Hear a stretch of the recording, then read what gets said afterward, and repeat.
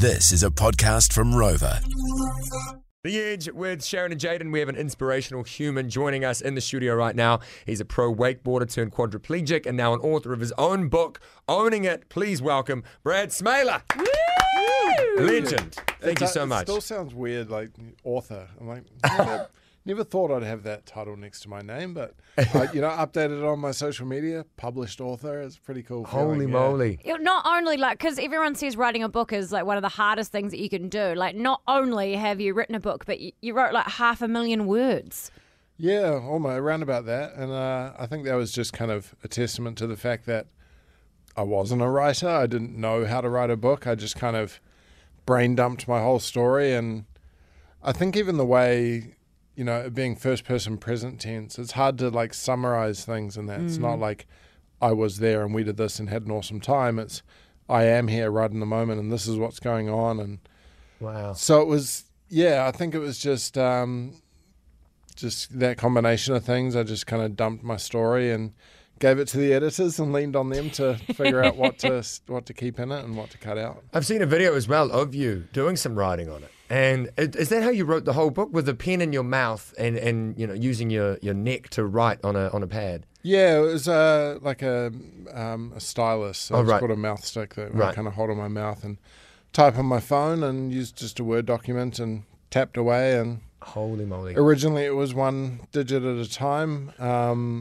And then Apple added in the swipe to text, so it actually increased my word count quite a lot and saved my neck from a lot of the woodpecker type motion tapping away at the screen.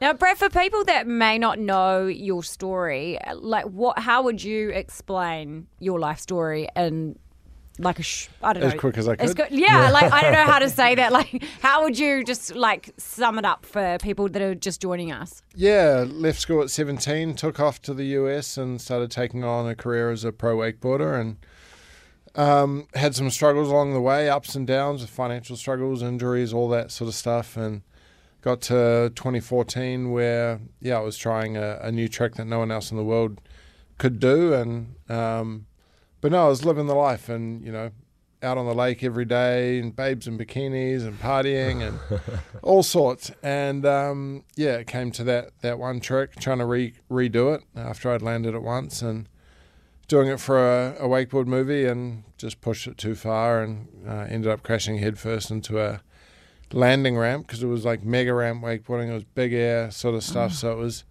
more like your freestyle motocross landing ramp and, so we weren't just crashing into water anymore. And so, that's kind of how, I guess, the way that I crashed. And I was used to crashing into the water and just bailed out the wrong way and tumbled head first, shattered my C4 vertebrae and became a quadriplegic instantly. And then, the last 8 years, or I guess it was 5 years that I detailed in the book, following on from the accident of just trying to find my way and figure out life as a quadriplegic and all the mental struggles and, having an amazing teacher and sort of guide to help me through that. And, I think it's I'm really, really happy with where I've come to with it all and, all the learnings and everything, the tools that I've sort of taken on and applied to my life now and found my happiness and my peace through that. So. Yeah, because I heard you talking about, correct me if you're wrong, that you've got a life coach named Susie.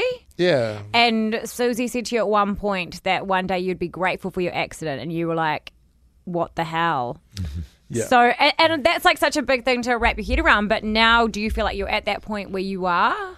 I don't know if I'd say I'm grateful specifically for the accident itself, but I've found gratitude for sort of what it's brought to my life and through the journey and what I'm able to do now with being able to inspire others. And I think that point where Susie was talking about being grateful was more for the fact that it kind of forced me to face a lot of these learnings and these things that I would have never had to face up to. And a lot of people kind of want to grow in that way in their lives, but don't really have to in a way. They're not forced to because, you can feel a bit off one day and just go for a run or go to the gym or find things that help you get through it, as opposed to me. I didn't have any outlet. I didn't have any way of ignoring it or pushing it to the side. So I really had to really had to face it and sit with it and all these different emotions, from feeling like a burden on friends and family to, feeling like I was inadequate and no one would ever love me anymore, and kind of learning to overcome those thoughts and emotions and breaking down the beliefs behind them. And so I kind of detail that through the whole book, and I hope people can kind of learn all the things I've learned along the journey without having to break their neck to do so. Yeah. Because you might not have gratitude for it just yet, but you talk about how you've had acceptance. How long and how did you find that acceptance? So I think acceptance came about 3 years after the accident. Right. And it was more because I learnt what acceptance actually meant. Mm-hmm. My resistance and reluctance to kind of accept it was more around my beliefs around what a quadriplegic meant. And, it was more like, I thought I was accepting all the things, like thinking a quadriplegic just means being miserable, not being loved, not being able to have fun, all these things. They were my fears around my life as a quadriplegic. And that's acceptance. It's not accepting all the fears of the future and the story that you're telling yourself of what your life's going to be, because we really don't know what that is. So it's more about, I'm accepting what is right here in this moment, and that's me. I've had a spinal cord injury. I can't move. This is my situation, and it's about, okay, this is what it is. Let's move forward and see what I can do with it. And I think the title of the book came from me being a little bit reluctant to accept it, because it felt submissive a little bit to me.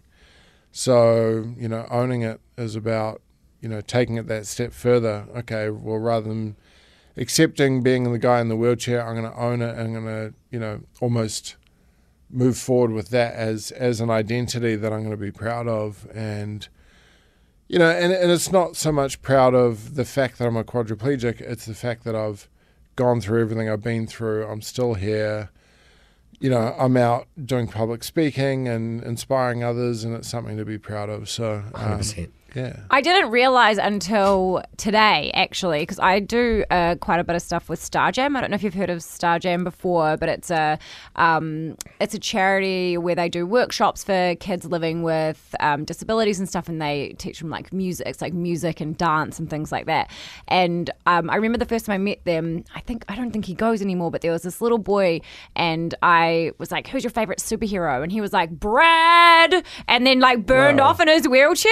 And at the time I was like, okay. So that was straight. And then when I was like reading about you today, I thought about that moment, and I was like, he must have been talking about you. That's because awesome. You would be like this amazing inspirational person to kids like that, because it's not something that they would have seen, growing up. Yeah, and it's funny because you don't even realize things like that. Like, I'm just kind of living my life, and you don't realize the impact that you can have on other people just through the life that you're living. And, and even yourselves and anyone, just by living it, putting ourselves out there. And, we never know who we're inspiring. And so it's cool. I've come across some people that have reached out and who are going through similar injuries, and I enjoy mentoring however I can. But yeah, that's really cool. It's cool to know that I'm someone's superhero. Yeah, so rad. cute. Oh my 100%. gosh, those kids are the best. It's like, you'll forever change if you spend one like hour with them. They're so fun.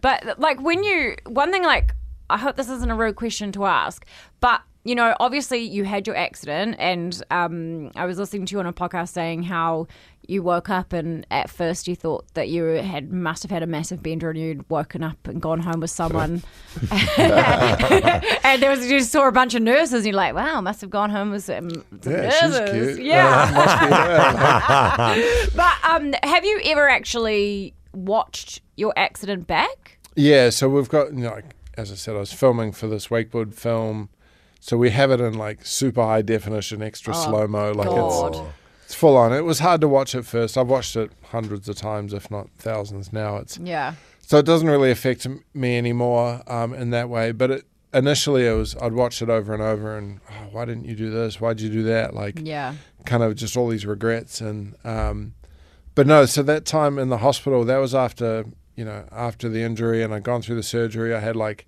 5 or 6 days of just a blank that I don't remember, which apparently I was conscious for. Oh God! But for whatever reason, I just don't remember them. And that morning was after a really heavy hallucination that I had that night before, due to really high temperature. Like I had a fever of 104 degrees Fahrenheit, like 42 degrees, I think it was. So it's verging on brain damage material. And so, yeah, it was waking up that morning after that, and I just didn't know where I was, didn't know what had happened. And I was just like, she's cute. I must have gone home with her or something, and kind of pieced it together pretty quickly. When I realized I couldn't move, couldn't speak. Man. It was really heavy, but it's kind of comical to be able to like remember that time and the way I felt and kind of my immediate reaction. Like that confident in yourself, just like, must have. Look at me. Go, Brad. What I really love, Brad, as well, on your Instagram, I followed you for a while, is sometimes, you'll post and you'll say, oh, today was a bad day. And I think that's really, really important to show that there are bad days for you. How important is that to you? I mean, I've really found the power there is in vulnerability, and it's through watching like TED Talks from the likes of Brené Brown and people like that who just kind of, really speak openly about vulnerability. And it's funny because I think one of the most liked posts or the most engaged posts that I've put out there was when I talk about a day where I shit myself. And I was so surprised that was the one that got the most engagement. Wow. And it was all positive stuff coming back my way. And it's just, you don't really realize that by sharing the rough stuff, the bad days, that you're kind of, you're letting other people realize that, that's normal. It's normal to have shitty days. Not so much to shit yourself all the time.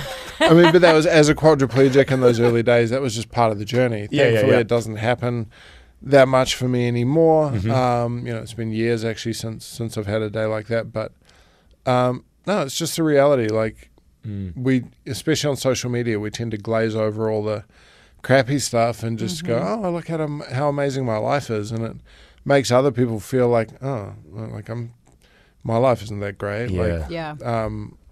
And you'll have people that are posting like holiday photos while they're back at home or sitting at their desk, and people think they're out there still doing that. So it's, I just found like I like to be very authentic with what I post and what I share, and just about that, and even through the book, like all the ups and downs, good and bad. It's just, I mean, using the title, but it's owning it. You got to own all of that stuff, and I think that's really powerful to do that. Yeah, you're so right. Like I feel like that's something that the world needs more of as well. Like even I just think about the landscape of radio over the last 18 years that I've done it. Like I look at it as like we used to spend weeks and weeks coming up with these like wacky things that we were going to get remembered for, whereas now you can just have a conversation about something real that happened to you, and that's going to last longer than the wacky thing that you spent forever kind of talking about, because people more just want to hear real people in real situations now, because there is so much fake shit in the world. So true. Yeah. And that's the thing with like the Brené Brown TED Talk. She talks about like courage, which means basically means to be seen, to allow ourselves to be seen, which is vulnerability. And that's like people think of courage as, you got to be tough and strong and the hero, and it's like, well, no, like you can be the hero and kind of be strong and courageous by sharing things that aren't necessarily like going, oh, hey, look at me and all the awesome things I'm doing. It's like, hey, this is the reality of life, and this is what's real. So I try to encourage that in people. And social media can be an amazing place. It can also be a very toxic place as well, and it's just good to get a good sort of handle on that and understand that it's not reality. It's just what people are sharing, and it's people like you go into someone's house, they hang the best photos on the wall. It's the same thing with social media. And the more we realize that and approach it in that way, I think the less affected we're going to be by it when it comes to our mental health. Have you ever met Brené Brown? No, I haven't. Well, if you do, tell her I think she's cool. I love Brené Brown so much. I think she's amazing. Yeah. I was like, hang on, you've got to like send her your book or something. Well, she gets a mention in it, so I probably You should. should. Yeah. Oh my Absolutely. gosh, you absolutely should. Yeah. That would be amazing. Well, speaking of the bad stuff, what has been the hardest part of your journey? I mean, obviously the day-to-day of just like learning to approach life without my movement. But I think the hardest part, I don't know, it's just been kind of, sometimes it's finding purpose. I think the biggest thing and the biggest part of my journey, which I really wrestled with, is self-love. And it was loving myself regardless of, of my injury and the situation I'm in now. Because I was really hard on myself for a lot of it, and very critical, and also felt like I wasn't deserving of love and things like that. And I think the main thing, even through my book, I talk about relationships that I screwed up after the accident, and I think I just wasn't ready. Like I didn't love myself, and I was trying to find that in other people, as opposed to building it up in myself first, and then. And then being able to approach a relationship in a way that I am confident and I'm a better person for that partner. I think that was the biggest thing, was self-love, like really learning to be easy on myself with the situation I'm going through, and just learn to kind of find that gratitude and that sort of strength within myself. What would be the comical things that now you're living a bit day to day? I was reading an article about you saying how when people get brave enough to ask you about like if you can still have sex and like all of that sort of stuff. Yeah. What is it like? What are the things now where you just like, all right, here we go? Because I feel like if I was you and I could have feel that someone's going to ask you that, in my mind I'd be like, oh yeah, I dare you, go on. Yeah. Like, is it just those things in your life where you're like, fuck, I can't help but laugh at this situation? I find it funny when people are curious about that, but you can kind of tell they're asking questions and they're like dancing around it. Like, just come out and ask me. Yeah, exactly. I find that funny. I also find it hilarious when people come up and try to shake my hand. It's what I find hilarious is the awkwardness. Yeah. Like when they put their hand out and then they're like, oh, what do I do? And they're like, they'll pat my hand or go knuckles or something. And I also find it quite funny making jokes that people don't know if they're allowed to laugh at or not. Yes, yes. Taking the piss out of myself. Yeah. I really enjoy that. I find that really funny. But for anyone listening, like if you do see me and want to approach me and say hi, like obviously you can't shake my hand. I do like head bumps, like or obviously with ladies you want to like kiss on the cheek kind of greeting. But, But like the head bump is kind of the one that me and my friends came up with, because we used to like do the old sort of slap pound kind of greeting when we'd sort of arrive and when we'd leave, and it's just felt weird when we didn't have that. So bring on the head bumps, especially now that sort of COVID's on its way out a little more. Oh my gosh, it's so funny that you said that. So my husband Bryce, he does a breakfast show on The Rock, and he interviewed you either yesterday or the day before. And I said I was interviewing you today, and he was like, oh, he's such a great guy, such a great interview. And he was just like, remember, don't go in for the handshake. And it's because Bryce is like, Bryce is, oh my God, this is so embarrassing.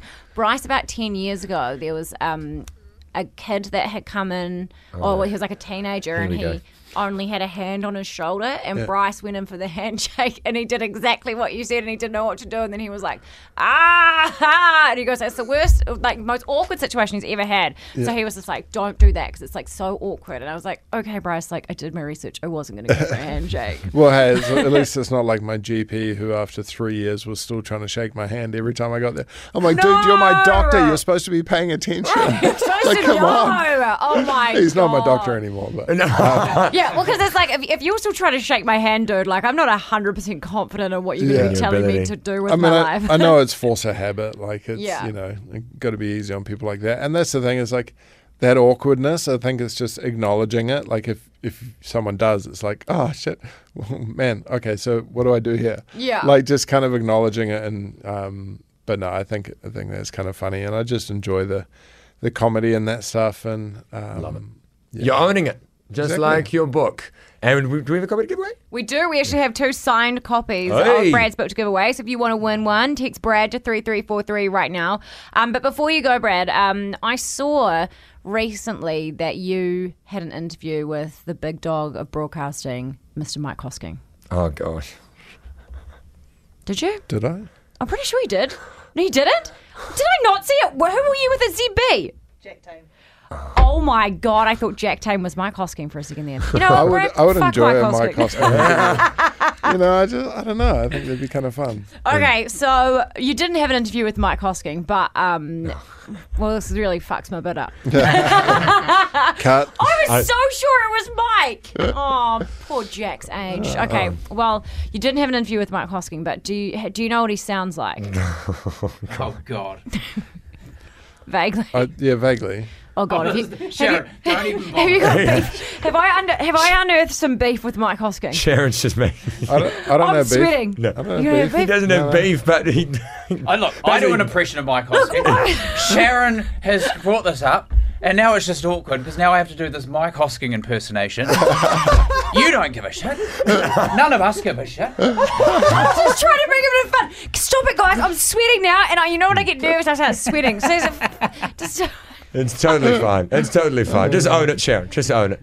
As we Brad, said... I'm real good at this interviewing thing. I'm great. I'm bright red. I'm sweating, but I'm here. Yeah. Sharon does a great Jack Tame, if that I helps. do great Jack Tame. Do you want to hear my Jack Tame? Go on then. Oh, fuck. I don't know. We'll put you on the spot now. What does he sound like? You're Hello, the it's me, imper- Jack Tame. There you go. Oh, that Nailed was it. great. Nailed it. Thank you, Oh, Brad. dear. Thank you. What a fantastic way to end what has been a truly memorable interview. Can I Brad. walk you through my thought process though? Yeah. So I thought I saw a picture. It must have just been the ZB studio, and I just saw so I thought it was Hosco. So I was like, oh, Sharon, emailed it to myself. I was like, get Dan to do his Hosking impression to Brad, and I really should have made sure it was Mike. Yeah. Hey, up until End that it, point, end it. it's been fantastic. Brad Smaler, thank you so much for joining us in the studio. You're so inspirational. I think our listener whānau can take a lot from you. So we appreciate you. And if you want to get a copy of Owning It, text Brad to 3343 right now.